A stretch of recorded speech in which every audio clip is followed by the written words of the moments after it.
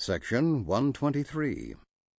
Duty of the saints in relation to their persecutors as set forth by Joseph Smith the prophet, while a prisoner in the jail at Liberty, Missouri, March 1839. History of the Church, Volume 3, pages 302 through 303. 1 through 6. The saints should collect and publish an account of their sufferings and persecutions. 7 through 10. The same spirit that established the false creeds also leads to persecution of the saints. 11 through 17. Many among all sects will yet receive the truth.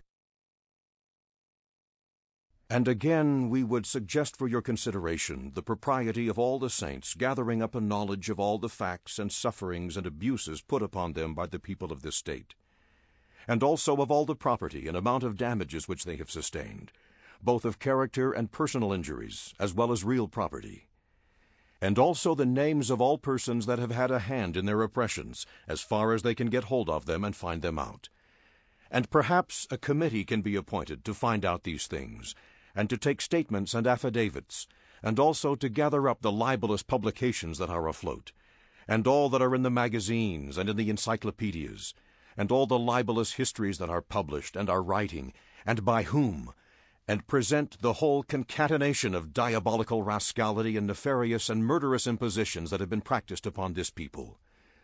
that we may not only publish to all the world, but present them to the heads of government in all their dark and hellish hue, as the last effort which is enjoined on us by our Heavenly Father, before we can fully and completely claim that promise which shall call him forth from his hiding place, and also that the whole nation may be left without excuse before he can send forth the power of his mighty arm. It is an imperative duty that we owe to God, to angels with whom we shall be brought to stand, and also to ourselves, to our wives and children, who have been made to bow down with grief, sorrow, and care, under the most damning hand of murder, tyranny, and oppression, supported and urged on and upheld by the influence of that Spirit, which hath so strongly riveted the creeds of the fathers, who have inherited lies upon the hearts of the children, and filled the world with confusion, and has been growing stronger and stronger, and is now the very mainspring of all corruption, and the whole earth groans under the weight of its iniquity.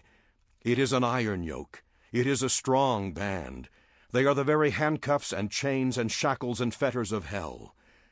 Therefore it is an imperative duty that we owe, not only to our own wives and children, but to the widows and fatherless, whose husbands and fathers have been murdered under its iron hand,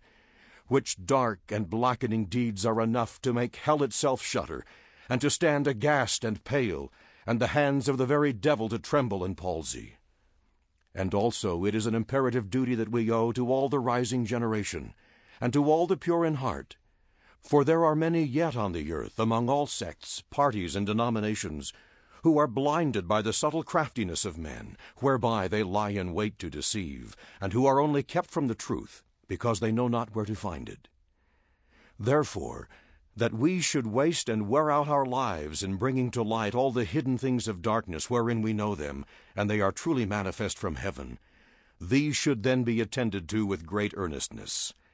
Let no man count them as small things, for there is much which lieth in futurity pertaining to the saints, which depends upon these things. You know, brethren, that a very large ship is benefited very much by a very small helm in the time of a storm, by being kept workways with the wind and the waves. Therefore, dearly beloved brethren, let us cheerfully do all things that lie in our power, and then may we stand still with the utmost assurance, to see the salvation of God and for his arm to be revealed.